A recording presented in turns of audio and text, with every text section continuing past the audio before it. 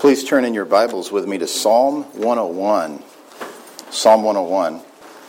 This morning we'll look at the God-given resolutions in this passage so that we will experience the joy of a life that is honoring to God and helpful to others. I don't know the details of all of your upbringings, but I can assure you that mine was not focused in the church upon helping others. That never crossed my mind. It was never presented to me as anything of any kind of worth or value. And I think that that's probably not all that unusual. Now, in certain circumstances, there is, in the church context, a call to be involved in other people's lives, encouraging one another, strengthening one another, serving one another.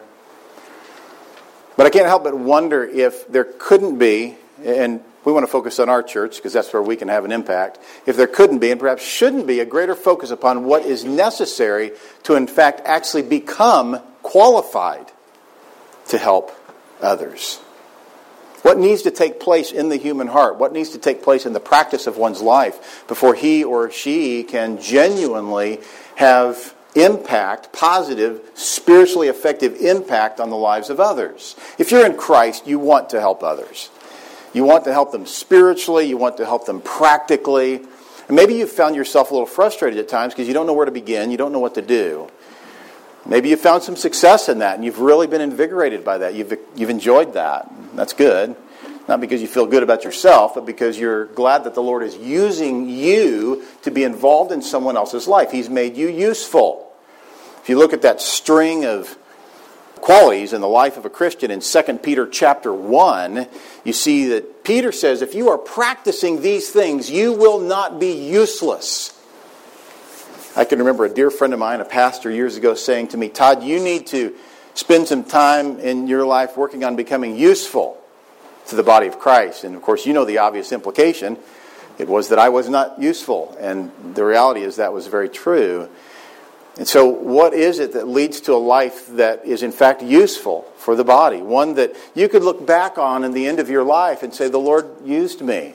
I didn't earn that. I didn't achieve it. But by God's grace and in His kindness, He used me to be humble and to be faithful, to be effective in the lives of others. And that's what you want.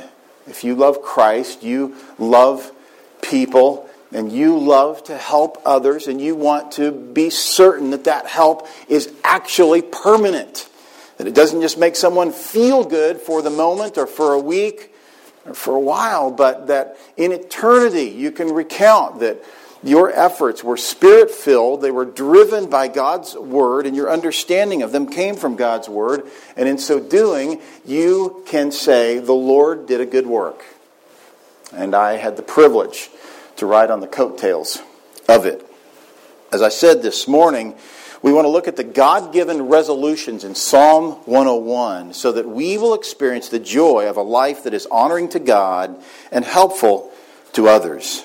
Here in Psalm 101, as David prepares to take the throne as God's appointed and anointed king of Israel, he makes serious resolve to prepare his own life for the protection of others. He makes serious resolve.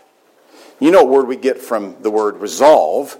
We get that word that starts becoming important to you around the middle of December. And you determined that you're going to make resolutions for the new year. And all too often, the pendulum tends to swing in one direction or the other. I live by making these resolutions and then I die by them on January 6th or so. Or one might say resolutions are not biblical. I think that after we've been through this passage this morning and you have an understanding of what the word resolution means, you'll understand that resolutions are not only biblical, they are crucial. I recommend you not wait till January 1st. I recommend you start on July 7th. And that's today's date, in case you're wondering. So, God has described David at this point as a man after his heart. That's the character of David.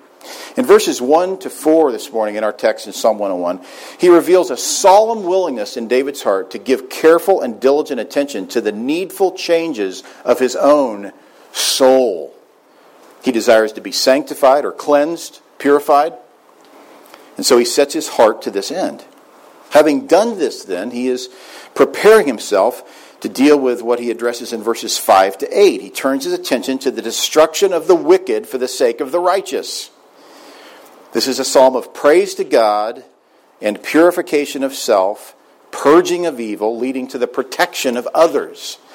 There is a desperate need in the life of the person who would be helpful to others that he himself has purified himself. The way Jesus addresses this in the book of Matthew is he says, be sure that you've removed the log from your own eye before you attempt to remove the speck or the splinter from someone else's. It's a call to a life of holiness and a recognition of a lack of holiness when it exists. It's David's personal resolution to sing to the Lord, to sanctify self, to separate from the wicked, and safeguard God's children from danger. It should be the same for you and me. This should be the passions of our lives. You and I should be characterized by these patterns. We should learn from David's personal theological commitments to make them our own. 10 times in this passage, David resolves himself to particular heartfelt resolutions with the volitional words, I will. Now, if you want a good definition of the word resolution, there you have it. I will. You're speaking about something in regard to the future that you, for certain, will see come to pass. That's your desire. That's your commitment. You're resolving to do that. If you want a list of some excellent resolutions, go online and Google Jonathan Edwards resolutions, and you will find that at the age of 19 years old, his resolutions will probably put yours and mine to shame. And yet, by God's grace, we can learn from them and devote ourselves to faithful and effective lives. These 10 I wills go like this. I will sing of love and justice. I will make music. I will ponder blamelessness. I will walk in integrity. I will look away from worthless things. I will know no evil. I will destroy slanderers. I will not endure arrogant people. I will look with favor on the faithful, and I will destroy the wicked. 4 times, David resolves that certain realities will come to pass with the certainty of the term shall. 4 times he uses the word shall. And in so doing, it goes like this. The work of the wicked shall not cling to me. A perverse heart shall be far from me. Those who practice deceit shall not live in my house. Liars shall not be in my presence. And so if you choose not to be willfully involved in your own life spiritually, as David chose to be involved in his own life willfully, spiritually, the unfortunate reality is that you will render yourself useless in the lives of others. Usefulness in the lives of others begins with a cleansing of one's own self. And so these willful statements, these resolutions, I personally in my own life have found crucial. I found them to be tremendously helpful. And yet I need help in this myself. I need your encouragement. I need your strength to help me maintain a devotion to these resolutions as I believe you need mine. Together this morning, let's look carefully at these resolutions in David's heart and life so that we too will experience the value of personal soul cleansing with the result of effective involvement in the lives of others for the sake of their protection. That's what this is about. You want to be effectively involved in other people's lives for the sake of their spiritual and practical protection. This is how the text reads. Psalm 101, verse 1. I will sing of steadfast love and justice. To you, O Lord, I will make music. I will ponder the way that is blameless. Oh, when will you come to me? I will walk with integrity of heart within my house. I will not set before my eyes anything that is worthless. I hate the work of those who fall away. It shall not cling to me. A perverse heart shall be far from me. I will know nothing of evil. Whoever slanders his neighbor secretly, I will destroy. Whoever has a haughty look and an arrogant heart, I will not endure. I will look with favor on the faithful in the land, that they may dwell with me. He who walks in the way that is blameless shall minister to me. No one who practices deceit shall dwell in my house. No one who utters lies shall continue before my eyes. Morning by morning I will destroy all the wicked in the land, cutting off all the evildoers from the city of the Lord. Point number 1, I will sing to the God of the Bible. I will sing to the God of the Bible. If you're taking notes, that's point number 1. I will sing specifically to the God of the Bible. It's one thing to sing, and it's one thing to even become very emotional and genuine and heartfelt in your passion. But as you know, in John chapter 4, Jesus says to the woman at the well, there is coming a day when God will desire worshipers who will worship in spirit and truth. Not just worship in spirit, that means to do so in your spirit, wholeheartedly, genuinely. Not just wholehearted and genuinely, but in truth. This is the same desire of David when he pens these words here in this psalm. I will sing of steadfast love and justice.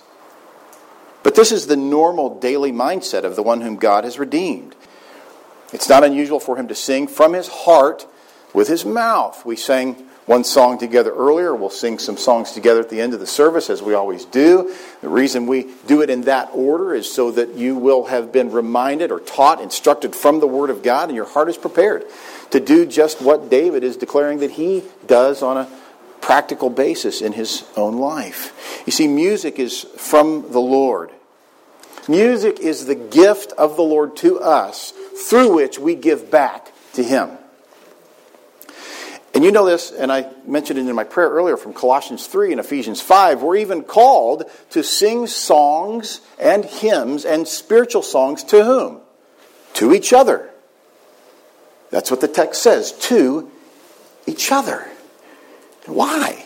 Because we're teaching each other. That's the context of the passage in Colossians. We're instructing one another in how to sing to the Lord.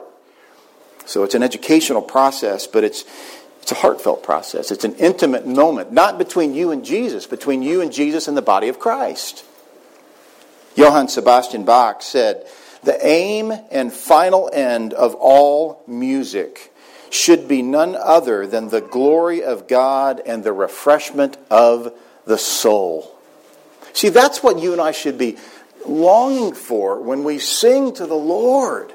That it's refreshing to the soul because it's honoring to the Lord. And we're involved in that which displays His great glory. So when we choose songs for our worship service, we don't choose them by how easy they are to remember or by how catchy they are. Nothing wrong with either of those things. But we choose them primarily by the theology in the text of the song, because the purpose is to glorify God and to do so by teaching one another how to do that through song. To the believer, singing should come as naturally as breathing. It shouldn't be unusual to break out into song in the middle of what would otherwise be a mundane, man-centered day. The best songbook you've ever had access to is in the middle of your Bible, by the way. We refer to it as the Psalter. And from that Psalter, from that songbook, in Psalm 100, we read, shout joyfully to the Lord, all the earth. Serve the Lord with gladness. Come before Him with joyful singing. Know that the Lord Himself is God. It is He who has made us and not we ourselves. We are His people and the sheep of His pasture. Enter His gates with thanksgiving and His courts with praise. Give thanks to Him. Bless His name, for the Lord is good. His loving kindness is everlasting and His faithfulness to all generations. And are you aware of this? The only religion in the world that sings is Christianity. I was in Israel years ago, and there in the Jerusalem quadrant, where 4 major religions share some land, early one morning I heard some chanting. And some might say, well, that's singing. No, it's not. What I heard was not singing. But singing is intended to be melodious. It's intended to be joyous. It's intended to be beautiful. Why? Because that's what the Lord deserves. That's what He calls us to be involved in. Why would you sing to a God who is not a God of mercy? Why would you sing to a God who is not a God of grace, a God of love, a God of compassion? What would there be to sing about? Oh, Lord, thank you that you kill us when we're bad. You know, that's not a good song. That's not going to make the top 40 or even the top 100. But we sing what we sing. Why? Because we are grateful for what He has done and for who He is. Charles Spurgeon said, everything in God's dealings with us may properly become the theme of a song. And we have not properly viewed His dealings until we can sing about them. Now think of this. You notice this when I read verse 1. David resolves to sing not only of God's love, but His what? His justice. His certainty that He will make all wrongs right. And as you know, that's painful. That involves discipline for the believer. It ultimately involves wrath for the unbeliever. How do we do that? How do we sing about God's love and justice or His righteousness? Well, I don't have to tell you what it's about to sing of God's love. You could probably quickly recount 5, 10, 15 songs that include singing to or about or with gratitude for God's love. But did you know you just sang a song that spoke of His righteousness? The words go like this. No earthly mind would dare invent a substitute from heaven sent, the Lamb, to pay for sin and take the guilt. Through innocent divine blood spilt, the Lamb of God. No greater thought can be conceived than what you did to purchase me, O Lord, from sin, despair, and Satan's spell, from righteous wrath, eternal hell, O Lord. That's a song of justice. And it recounts the reality that God will not allow the guilty to go unpunished. You say, but I'm guilty, you're guilty. We are made innocent ultimately in that the just died for the unjust. We call this substitutionary atonement. It's not difficult terminology. You understand the word substitute. A substitute steps in and receives what someone else was intended to receive. Atonement is simply a covering. Jesus Christ's death covers the sins of those who trust in Him.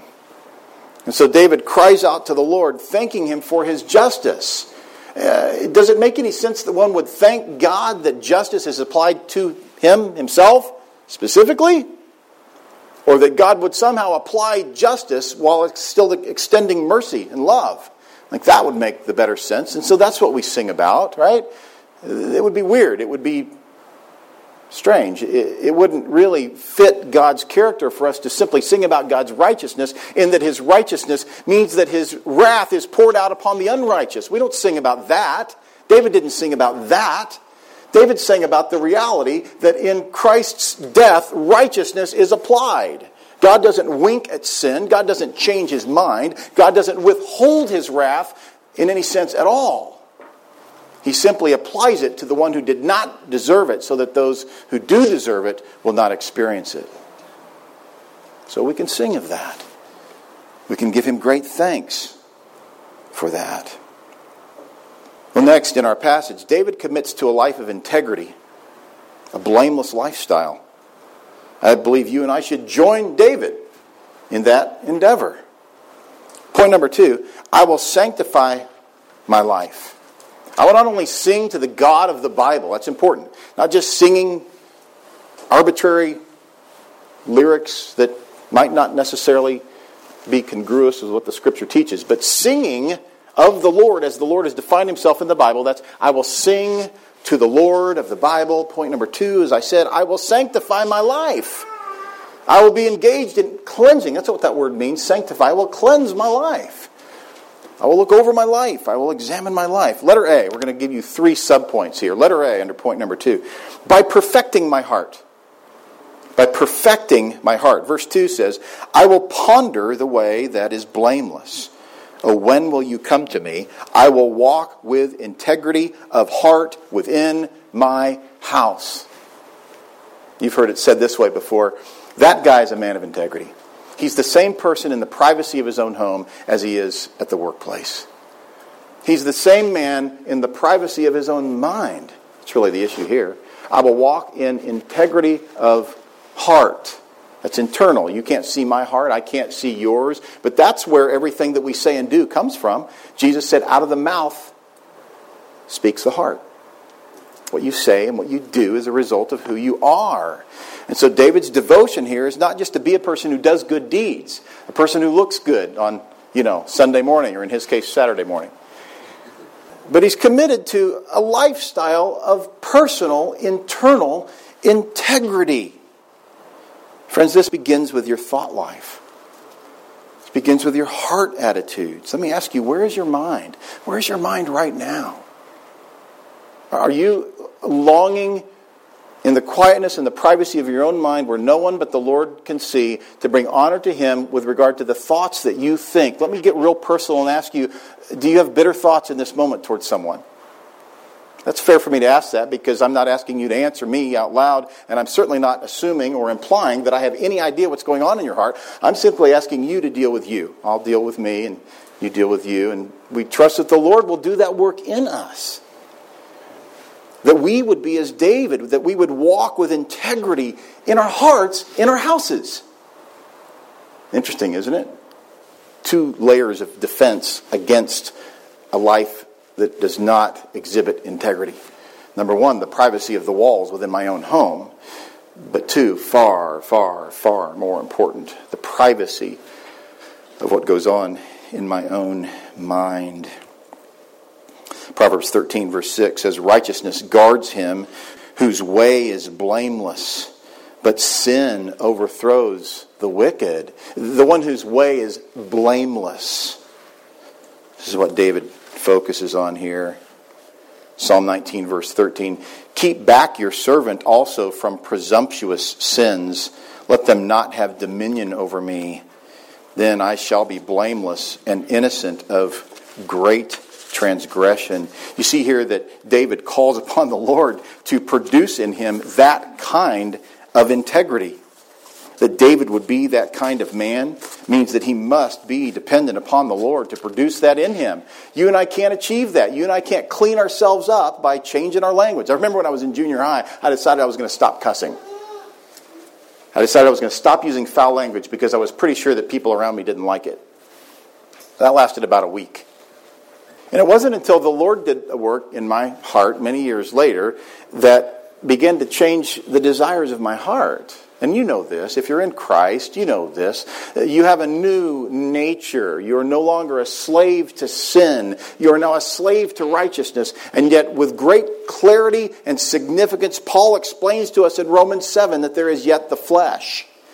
So you battle that flesh until you go home to be with the Lord, at which point you are fully and completely sanctified. But your role and my role today is to ask the Lord to sanctify us, but also to engage in the duties of obeying the commands of Scripture that result in the Lord actually producing that sanctification. Now, I know that was a long sentence.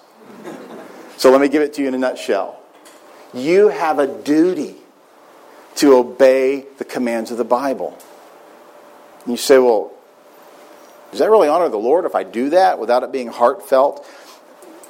Primarily, the commands of the Bible are to have a right heart. And the things that you and I struggle with are not so much knowing what the Bible says to do, it's having the motivation to do them, and to do them with the right heart attitude. And so even as David did, we cry out to Him and ask Him to keep us from presumptuous sins. You know what presumption is? Presumption says, I'm going to do it even though I know it's wrong, but I know I'll be forgiven.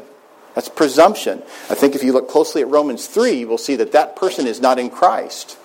He is yet condemned, Paul says in that text. And so David crying out to the Lord, Lord, I don't want to be guilty of presumption. Because presumption brings your wrath. Presumptuous sin, running headlong into sin, saying, I know I'll be forgiven because, God forgives sin. That's what he does. That's presumption, and it proves that that person is not in Christ. So David says, Lord, I plead with you to protect me from that. This word blameless here simply means mature. It's the same word as perfect. In our culture, perfect means something far different than what this means. The idea is that you're perfecting yourself in that you're knocking off imperfections. You're saying no to them. You're denying yourself of them. In Hebrews 12, verse 14, we read, strive for peace with everyone. See, this is one good indication as to whether or not you're pursuing holiness or blamelessness effectively. Are you at peace primarily with people? Is there constant strife between, is it always an argument? Is everything always funneled down into some disagreement? Or, on the other hand, are you a person who loves peace? You want peace, not at all costs, but at the right costs. Paul says, insofar as it depends upon you, be at peace with all men. Here in Hebrews 12, verse 14, the passage says, strive for peace with everyone, and for the holiness without which no one will see the Lord. How many times have you heard someone say, well, he made a decision when he was 6 or 8. He's not walking with the Lord now, but I know he's a Christian. You see, friends, that is completely anti-biblical. That's not just unbiblical. It's completely opposed to what the Scripture teaches. John says we know that we've come to know him if we keep his commands. The mark of a person who is in Christ is a life of holiness. You got to get this. You got to understand this. We're not saying that person has achieved, but that the Lord has granted in his kindness. So that person gets no credit for it, right? Think of it that way. When you see someone who walks in holiness, you don't look at that person and say, whoa, he is awesome. No, we say the Lord has done an awesome work in a sinner. The Lord has set that person apart. But the person who wants nothing to do with that and says, well, nobody's perfect. I suppose you're going to judge me for my sin. I think the right response to the person who says nobody's perfect is, I wasn't accusing you of being perfect. I didn't think you were even close. Nor do I think I'm even close. In fact, I'm probably not as close as you are. But the reality is we're not talking about personally earned perfection. We're talking about a life that God sets apart unto holiness. And that's the mark of a Christian. It's a mark of a believer, even in David's day. Listen to this in Colossians 1:28. Why should this be a passion for the shepherding staff of your church? Why should this be what the shepherds of the church, the local church in which you are involved in serving Jesus Christ faithfully, why should this be a devotion of their hearts? Because in Colossians 1:28, Paul says, we proclaim him. Right? You get that part. We proclaim him, admonishing every man. It means to warn. Warning every man and teaching every man with all wisdom. That means we do the hard work in the Scripture under the dominion of the Holy Spirit to determine whether or not our interpretations are the Holy Spirit's interpretations. All too often, and it happens all over the place, men will use the Word of God as a platform upon which to speak political agendas or whatever. All kinds of things. They have some kind of axe to grind with somebody in the congregation, and so they, where can I find a passage that's going to deal with, oh yeah, I know where that is. Ecclesiastes, that's where it is. I'll really get him with that. I'll preach 3 sermons on it. Hopefully he'll come over to my side. That happens. That happens. But the man who would be a shepherd must be faithful to this task in Colossians 1:28. We proclaim him, admonishing every man and teaching every man with all wisdom, that we may present every man complete, perfected, mature in Christ. And we're not talking about Wesleyan sinlessness. It's not the idea that you somehow arrive at the place where you no longer sin. That will not happen in this lifetime. But we pursue a life that glorifies Jesus Christ. This is the goal of solid Bible teaching. And Paul goes on in verse 29 to say that he labors and agonizes with God's energy to complete that. So it's the Lord doing the work in the pastor who would study faithfully, who would live these things himself and have the credibility to teach them and warn others so that they too would experience the maturing work that the Lord does in his word. That's how that works. Psalm 119 verse 1 says, blessed are those whose way is blameless, who walk in the law of the Lord. Where did this idea come from? That you can be a person who does not walk in the law of the Lord. and that God would somehow bless you. It did not come from the Bible. Verse 80 in Psalm 119 goes on to say, may my heart, this is a plea of the person who longs to have God's favor, may my heart be blameless in your statutes, that I may not be put to shame. It wouldn't take long for you or for me for us to sit down together and develop a list of men and women who have been shamed publicly, who claim the name of Christ, and who live lives who do not reflect what it means to know Christ. And again, some would say, well, who are you to judge? And we would say the Scripture calls us to live this kind of life and to recognize that this is what separates the believer from the unbeliever. Otherwise, there's no reason for evangelism. Who do we evangelize, by the way, if we ourselves are not called to lives of holiness? What are we evangelizing them to? The idea that sins are forgiven and no change takes place in someone's life? That's a destructive and dishonest and deceptive message. 1 Corinthians 14 verse 20 says, brethren, do not be children in your thinking. Don't be childish about this. Be biblical. Brethren, do not be children in your thinking. Yet in evil be infants. But in your thinking be mature. There it is again. Be mature. We said to you from Ephesians 4, using Paul's words last week, grow up. Grow up into the head. Be like Christ.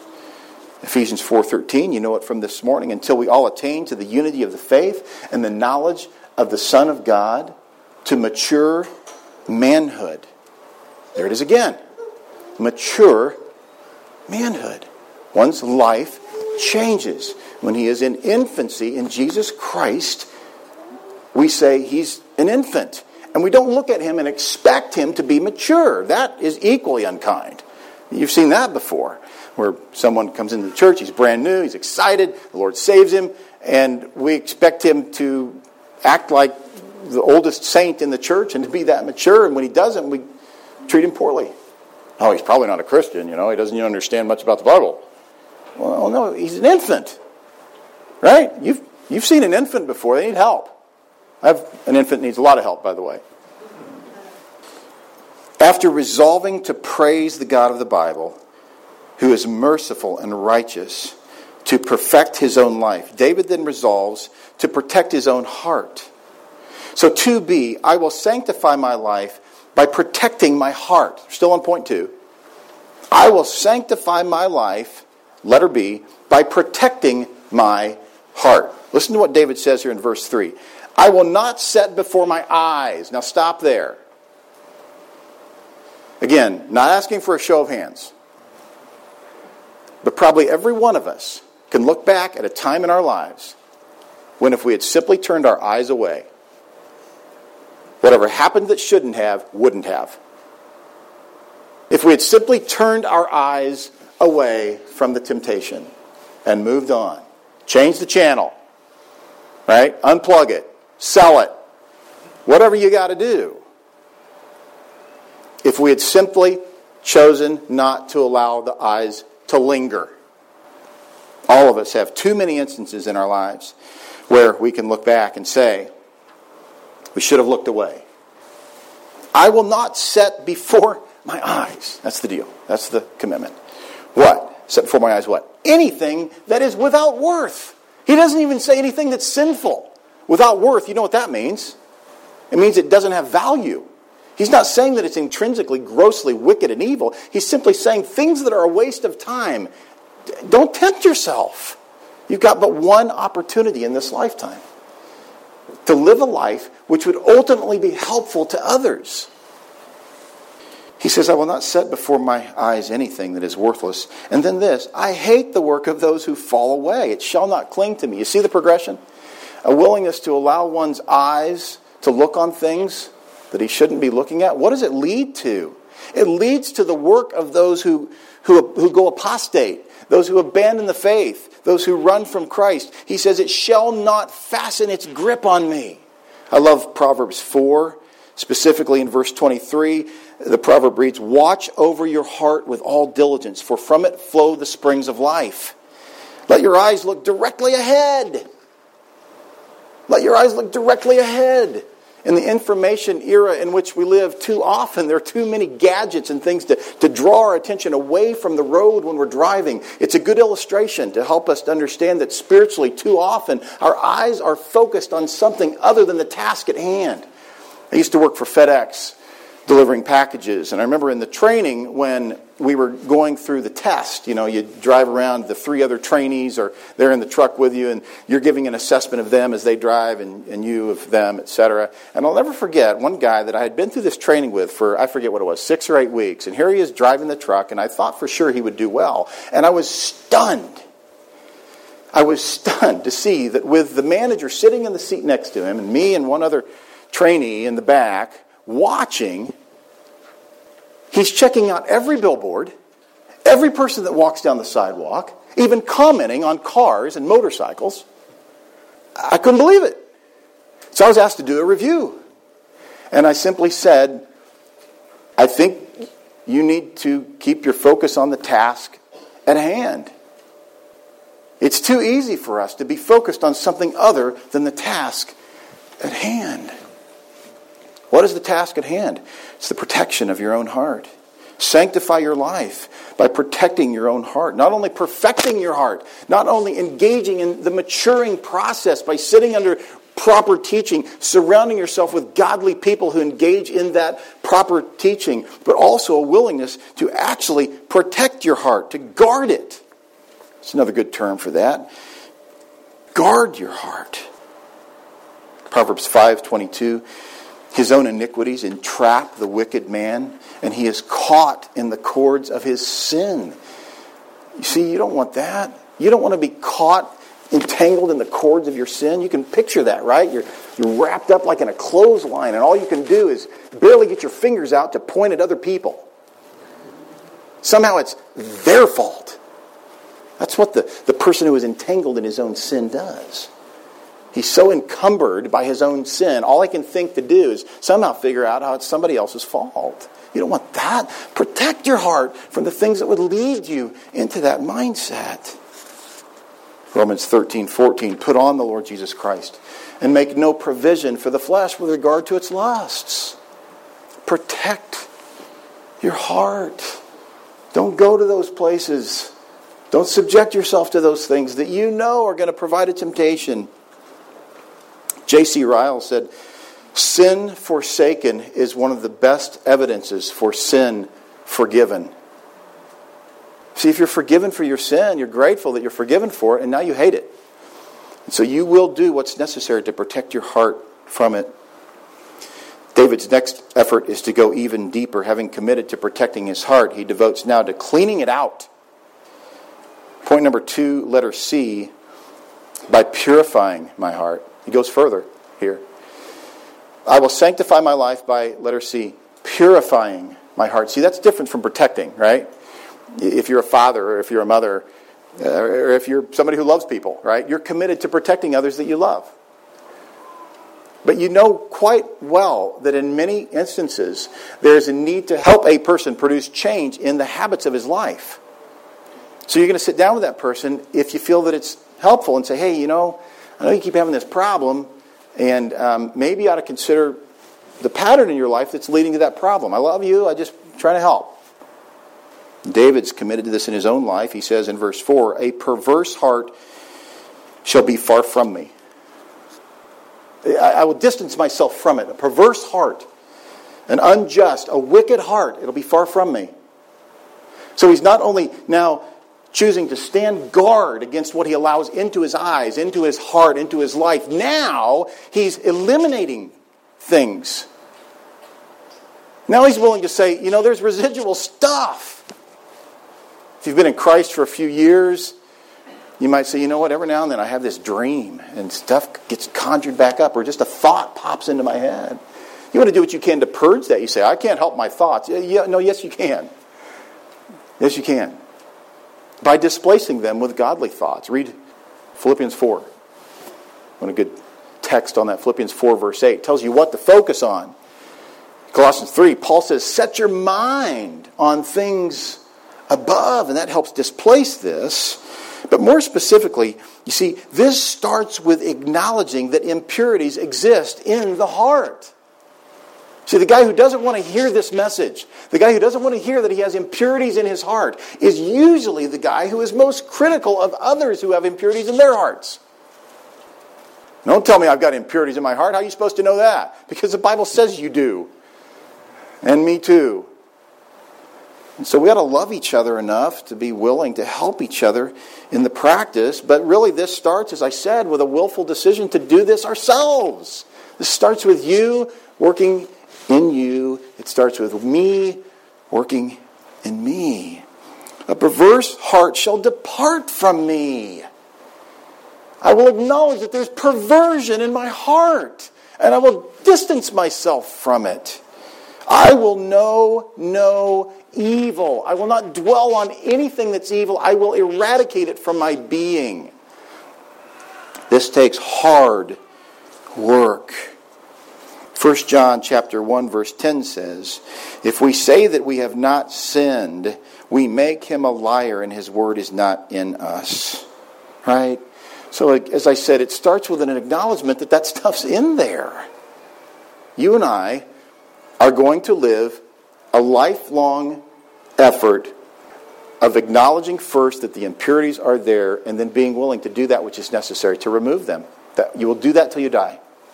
It's one of the reasons heaven will be so wonderful. But David says in Psalm 51, I debated whether or not to preach from Psalm 51 or Psalm 101 this morning. Psalm 51, as you know, is such a rich treatise on repentance. And in verse 10, David says, oh God, create in me a clean heart. Create in me a clean heart. Why? Because my heart's not clean. There's a lack of cleanness in my heart.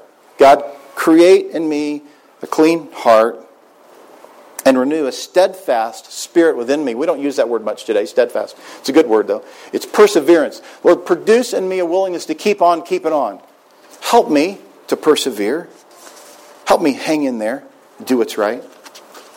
And I love this from 1 John 3, verse 3. We've talked about this before. What's the standard?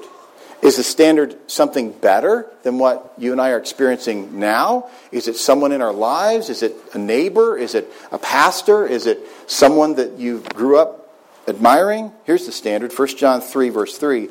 Everyone who has this hope fixed on him purifies himself just as he is pure. So if your hope is in Jesus Christ, you set him as your standard. You purify yourself just as he is pure. And any degree of purity in your life that falls short of his purity is unacceptable. That's how you got to see it. You got to say there are impurities in my life, there are impurities in my heart.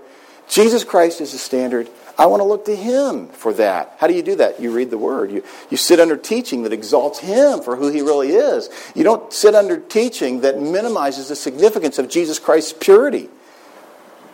You acknowledge the God of the Bible. You sing to the God of the Bible, and you let the God of the Bible be the standard for the sake of purifying your own life. If not, where would you set the standard? Have you ever thought of it that way? Who would the standard be? What would be good enough? Someone that you know to have been a faithful person, that's the standard. If I could just be as pure as that person, then I'd be fine. And God says that's not good enough. That alone is worthy of God's judgment. You say, well, I can't do that. And so what's the basis? Where do you start?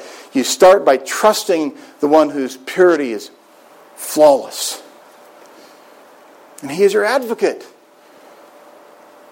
At the point where you and I stand guilty before the throne of God and we say, I never achieved any degree of perfection. I didn't even come close. No one ever said to me, nobody's perfect, but you're close. Nobody ever said to me, wow, you're an amazing saint. When we stand before the throne of God and we stand rightly accused, then what do? We bow before the one who stood in our place and took the punishment. And we thank him that he produced in us a passion for purity, a willingness to be involved in the purification of our own hearts. Proverbs 28:13, we preached from this a few weeks ago. He who conceals his transgressions will not prosper. You know, the guy who hides his sin? He will not prosper. But the one who confesses and forsakes his iniquities will find, you might think he's about to say, he will find prosperity. It's not what he says. He will find compassion. And so the definition of prosperity is compassion. Spiritual prosperity is God's compassion on your life. That He, not based upon your performance, but based upon Christ's substitutionary death and His resurrection, has poured His compassion out on you. So you walk with gratitude for that. And so you hate your sin. You confess to God what He already knows. You confess it and you forsake it. What does it mean to forsake it? It means to turn your back on it. It means to turn your mind on it. It means you hate it. It's a righteous indignation. It's a holy hatred for the things that God hates. Well, point number 3. I will safeguard God's children. I love this part. I think you do too. See, now I can help others. You see that?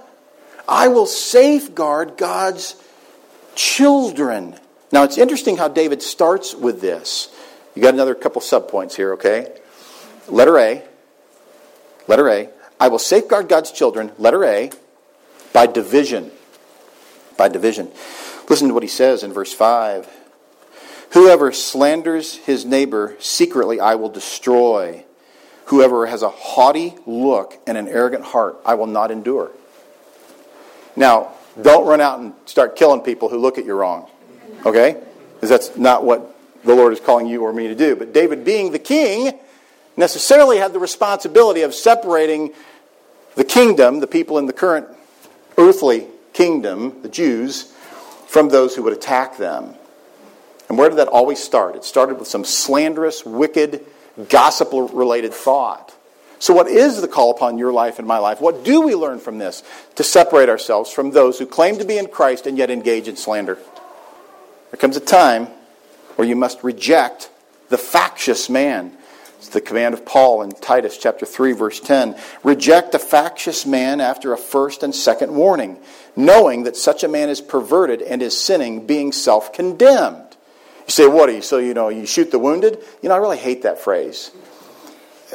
Because that's not what this is at all. But too often people will say, I've experienced that before. And bless your heart.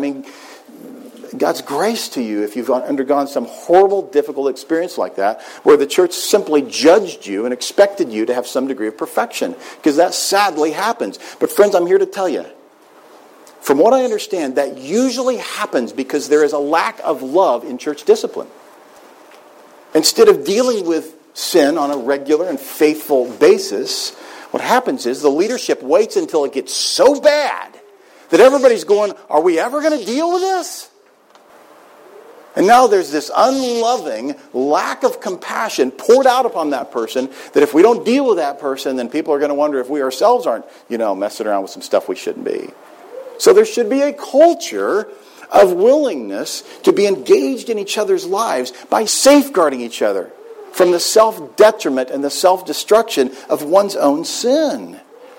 In Psalm 15, verse 1, David says, O Lord, who may abide in your tent? Who may dwell on your holy hill? Verse 3 says, He does not slander with his tongue, nor does evil to his neighbor, nor takes up a reproach against his friend. His willingness, his passion, his desire is to do that which exhibits God's holiness. And he loves others enough to live a life devoted to God, devoted to personal holiness, that allows the opportunity to help that person be protected from the destruction of his unholiness. It's not a matter of judgment. It's not a matter of calling someone to be as good as you are. It's a matter of recognizing that the path of sin is a path to destruction. And if we love people, we will warn them about the path that they're on. We'll do it with love. We'll do it with kindness. We'll do it privately. We'll do it in a setting where there's a relationship. You see, this is why we have discipleship. This is why we're starting our family groups. So that you can have intimate interaction with others with whom you have the platform, that they can come to you and say, how can I help you? You remember this from Galatians? That we are to bear one another's burdens. And in the context of that passage, the only thing burdens could mean there is sin. And too often we look at people when they're in sin, we say, when's he going to get his act together? And what we ought to be thinking is he doesn't want to be in that condition. He doesn't want to be burdened with sin. We should love him enough to have a platform with him, to serve him in such a way that he knows we love him, because he's experiencing the burden of sin, the self-condemnation of a sinful life. The person who doesn't want that, he doesn't understand the seriousness of sin, and he doesn't understand the seriousness of the consequences for sin, and that in and of itself warrants our willingness to love him. John MacArthur has said, "It is impossible to associate regularly with wicked people without being contaminated by their ideas and by their habits." Now, friends, that's just an axiomatic reality. You get that. You become like the people that you subject yourself to. In verse 7, David goes on to say, "No one who practices deceit shall dwell in my house. No one who utters lies shall continue before my eyes." So many implications here. So many implications here. But again, we must safeguard God's children by division. If we're going to protect God's children, we will do so by dividing from those who claim to know the Lord. You know this. We're not saying divide from those who say they want nothing to do with Christ and prove that they don't. Serve those people. Love those people. Engage in their lives. Sacrifice for them. The person that we would separate ourselves from is the one who takes God's name in vain. What does that look like? He claims God's name and then he walks completely differently. Why? Because think of it. The person who says he wants nothing to do with Christ and proves it by his actions is looking to determine whether or not we are the real thing. Why would he want anything to do with the church if the church is a commingling of people who are in Christ and are pursuing holy lives and a bunch of other people who claim to be in Christ and have no interest in holiness? What kind of draw is that for the unbeliever? It's not. It's hypocrisy. And no wonder unbelievers look at us and think we're out of our minds. It's because we're not willing to address the sin that blasphemes Christ and turns the unbeliever away. 1 Corinthians 15 verse 33 says, "Bad company corrupts good morals." Bad company corrupts good morals. In verse 8, "Morning by morning I will destroy all the wicked in the land, cutting off all the evildoers from the city of the Lord." It's important to be careful to know what you're doing when you begin to cut off evildoers. It's important to have your life right. In John 7, verse 24, we read, "Do not judge according to appearance, but judge with righteous judgment." Call upon the church in 1 Corinthians 5 to judge itself, to judge the body, leaving the judgment of the world to the Lord. We don't judge the world. 1 Corinthians 5 is a call to judge one another, not to condemn, that's a totally different word, but to assess each other's lives. Paul really chastises the Corinthians for not doing that. This call in our lives to set ourselves apart from the wicked involves a willingness to actually be set apart. Well, verse 6 brings us to letter B. Point number 3, letter B. I will safeguard God's children by discipleship. By discipleship. Not just by dividing from people who claim to know Christ but clearly aren't. Who are really annoying to the world as they look on. Right? Well, you people say you're different. Well, we got to, in fact, be different. So we divide from those who claim to be different but aren't. But we also disciple those who really desire to be different. Pour ourselves into them. This is why we have Iron Men. And we started the church and said, as the pastor, I'm going to pour my life into men. That's what I do. I love it. I love every minute of it. Verse 6, David says, I will look with favor on the faithful in the land, that they may dwell with me. He who walks in the way that is blameless shall minister to me. Now let me just tell you, I've been in the ministry a little over 20 years, a little more than that. And for me, one of the things that brings me greatest joy is to serve and sacrifice for and be involved in men's lives many times, because the result is that I am personally encouraged and strengthened by their spiritual growth, and I learn from them. More times than I could possibly recount to you have I been encouraged and strengthened, even with regard to my own sin. That someone would come to me and say, Todd, you were not gracious when you were speaking to that person. Or Todd, your sermon, I don't know, you sounded angry. Well, I need to hear that. Todd, I think you could have said this more clearly. You missed the point of the passage. Whatever it is. I am encouraged and strengthened by men in whose life I have poured my life and now are pouring their lives back into mine, but also are willing to pour their lives into other men. And that's how the church works. There's no such thing as a church without discipleship. It does not exist. That is not a church. One of the primary responsibilities, the mission of the church, is not simply to go win people to Christ. It's to win people to discipleship under Christ. Look a little more closely at Matthew 28. We are to disciple them. We're to disciple them. What does David say here? He goes back to this issue of blamelessness. He who walks in the way that is blameless shall minister to me. As a result of this passage and having spent some time in it together, I trust that the Lord would use every single one of us to pursue a genuine hunger for exalting God properly by singing to the God of the Bible, acknowledging His character as the Bible lays it out, but also a willingness to sanctify our own lives. And then, as a result, a willingness to safeguard the flock. That's how it works. Crystal clear here, isn't it? And praise God that there are passages like this in the Bible that are relatively short and give us so much practical theology that would help us understand how best to honor Him. Father, we give you thanks this morning because you have, in fact, given us the great privilege of being ambassadors for you. And yet you've done so exclusively based upon the person and the work of Christ and by no merit of our own. And so we hope to come to you humbly and ask that you would always help us to be mindful of the fact that we've earned nothing. We've got no claim on any role in the church. We've got no claim on any ability in people's lives. But we claim Christ. We proclaim Christ. We warn each other, as is the command of the Scripture, admonishing, strengthening, and teaching, and encouraging each other.